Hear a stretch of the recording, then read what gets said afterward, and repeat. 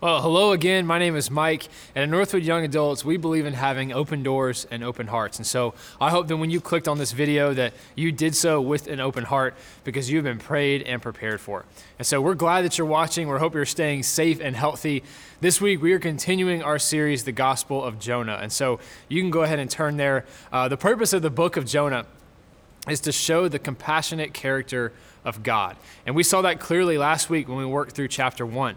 We saw that Jonah, this Hebrew patriot, was told by God to preach to the rebellious Gentile city of Nineveh. And so he refuses. He gets on a boat to go the other way. This big storm arises. He gets thrown into the water and then swallowed by a huge fish where he would stay for 3 days. And so if you missed the message last week, you might be thinking, where in the world is God's compassion in all of that? Well, that's a great question. God shows his compassion in that he's going to have mercy on a rebellious city. He shows compassion by stopping the storm, and he shows compassion by sending a fish to swallow Jonah so that he doesn't drown. And that's where we pick up the story this week. So Jonah is inside the belly of a great fish. And before we get into this, I want to address the obvious. How is this possible, right? How is Jonah living in the stomach of a fish? I wish I could answer that for you, but I can tell you this, that when you put this story beside many other stories in Scripture where seemingly impossible things happen, it doesn't look like that much of a stretch.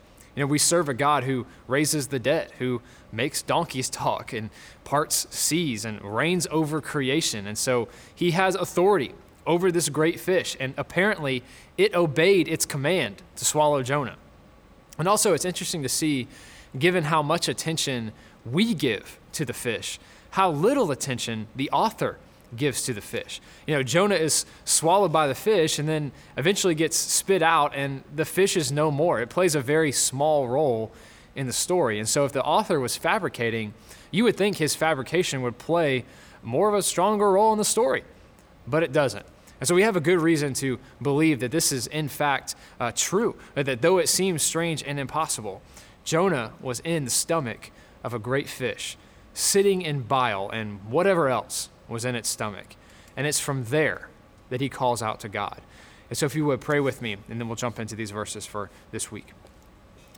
God, we thank you so much for this week, God. We thank you for tonight, God. I pray this message goes forward, God, that your word would speak. God, we thank you for every person who is watching this video, whether it be live or later on, God. And we thank you that every one of them is a soul and a story. And so, God, I pray that this would meet them right where they're at while they watch it. And, God, that your kingdom would come and your will be done. In Jesus' name, amen.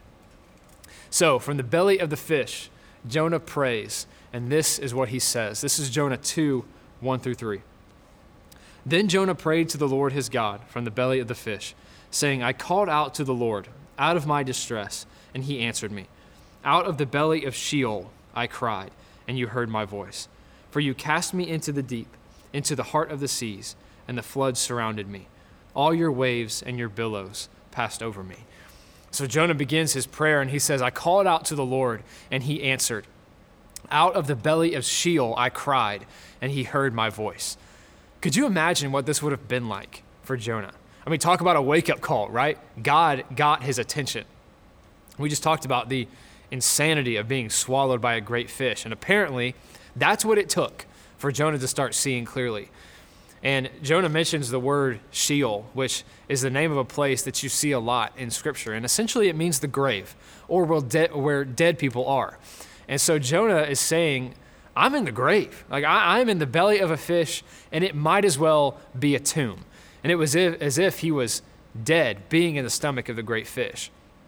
And so here's the reason I spend time on that. You know, as we read Scripture, especially in the Old Testament, we should do so through the lens of Christ. You know, we should try to identify and see how Old Testament stories point us to Jesus. Well, sometimes Jesus makes it easier for us and just does it himself. And so I want to read to you from Matthew 12, and listen to what Jesus says in Matthew 12.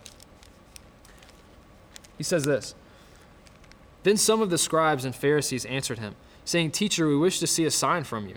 But he answered them, An evil and adulterous generation seeks for a sign, but no sign will be given to it except the sign of the prophet Jonah. For just as Jonah was 3 days and 3 nights in the belly of the great fish, so will the Son of Man be 3 days and 3 nights in the heart of the earth. The men of Nineveh will rise up at the judgment with this generation and condemn it, for they repented at the preaching of Jonah, and behold, something greater than Jonah is here. And so as we look at Jonah in the belly of the fish for 3 days, we can make the parallel to the story of Jesus, right? Especially because Jonah refers to the belly of the fish as a grave. And so just as Jonah spent 3 days in the grave, Jesus spent 3 days in the grave just to walk out of it again. And the last thing I wanted to point out about the beginning of this prayer that we just read is the fact that Jonah says in verse 3, he says, God, you cast me into the deep. And so he's saying, God, you threw me in. You got my attention. You opened my eyes. And so Jonah, in the form of true repentance, he's not pointing the finger. He's not blaming somebody else, but he's confessing and dealing with his sin between him and God. And so let's keep reading and see what he says next. This is Jonah 2, 4-6. Then I said, I am driven away from your sight, yet I shall again look upon your holy temple. The waters closed in over me to take my life. The deep surrounded me. Weeds were wrapped around my head at the roots of the mountains. I went down to the land whose bars closed upon me forever. Yet you brought up my life from the pit, O Lord, my God. And so Jonah says something powerful here. He says to God, though I feel far from you, I'm going to look towards you again. And this is Jonah repenting. This is Jonah saying, though I have messed up and failed, I'm going to turn myself towards you again, God. And that begs the question, can we choose to look towards God again, despite our mistakes and despite our failures? Like Jonah, have you ever felt like you've sunk so low that God couldn't find you?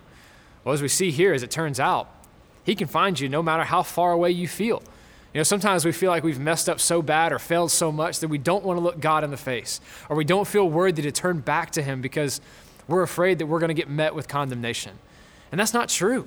No matter your failures, all you have to do is turn towards God again, and he is waiting with open arms. And you might have been brought low by sin. You might have been brought low by circumstances, or the coronavirus and the fallout from all of that and all of this, or the way you were treated by someone, etc. You may have been brought low, but you are not too low for God to find you and see you and restore you and redeem you. That no matter where you're at right now watching this video, God sees you and he loves you. And just choose to look toward him again. He'll be there. Let's keep reading and finish out the chapter. This is Jonah 2, 7-10. When my life was fainting away, I remembered the Lord, and my prayer came to you into your holy temple. Those who pay regard to vain idols forsake their hope of steadfast love. But I, with the voice of thanksgiving, will sacrifice to you. What I have vowed, I will pay. Salvation belongs to the Lord. And the Lord spoke to the fish, and it vomited Jonah out upon the dry land. So Jonah concludes his prayer here, and we see his final plea of repentance. He says he remembered the Lord, he prayed to him, and makes a commitment to God again. And the last thing that he says in the prayer is that salvation belongs to the Lord. And this is key because it hits on the reason he ran to begin with. He didn't want salvation to come to Nineveh. That's why he ran. He didn't think they deserved it. He didn't think they deserved the mercy of God. And so when he admits that salvation belongs to the Lord, he is confessing that salvation doesn't belong to Jonah. Right? In other words, he doesn't get to decide who gets saved. He doesn't do the saving. God does. And after he prays, the Lord commanded the great fish again, and it vomited Jonah up onto the shore. And I love the detail that he was vomited onto the shore, because the truth is, this story's not over. And it's still really messy. And this is still a mess for Jonah, regardless of his apparent change of heart. And Jonah still has a lot to work through, and we're going to see that as we move forward in the story in the coming weeks. I want to ask you something before we close this week. If you've hit your lowest point, will you look up? Will you look to God, even though you may have hit a really low spot? Sometimes God allows us to hit rock bottom so that there's nothing we can do but look up. And that's where Jonah found himself. Maybe that's where you find yourself right now. And if you do, you are not too far away for God to see you or love you or care for you and care about you. Just look to him. And I'll leave you with a quote from C.S. Lewis. He says this, "To what will you look for help if you will not look to that which is stronger than yourself?" Look to someone who is stronger than yourself. Look to God for the help and the restoration that you're looking for. Let's pray. God, we thank you for this humbling story of Jonah. God, this prayer that he prayed from an unimaginable location, just absolute rock bottom, the belly of a great fish. And so God, like Jonah, God, we want to take our rock bottom moments and we want to look up. We want to look to someone who is stronger than ourselves, God. We want to look to you, knowing that, God, you're not going to condemn us. You're not going to turn your back on us, God, but instead you're going to welcome us with open arms into your presence. You're going to accept us and approve of us, knowing that we've been covered in the blood of Jesus. And so, God, we thank you for that. And we pray as we apply this message, God, that we would trust you with where you have us, knowing, God, all we have to do is look up and you'll be there for us. In Jesus' name, amen.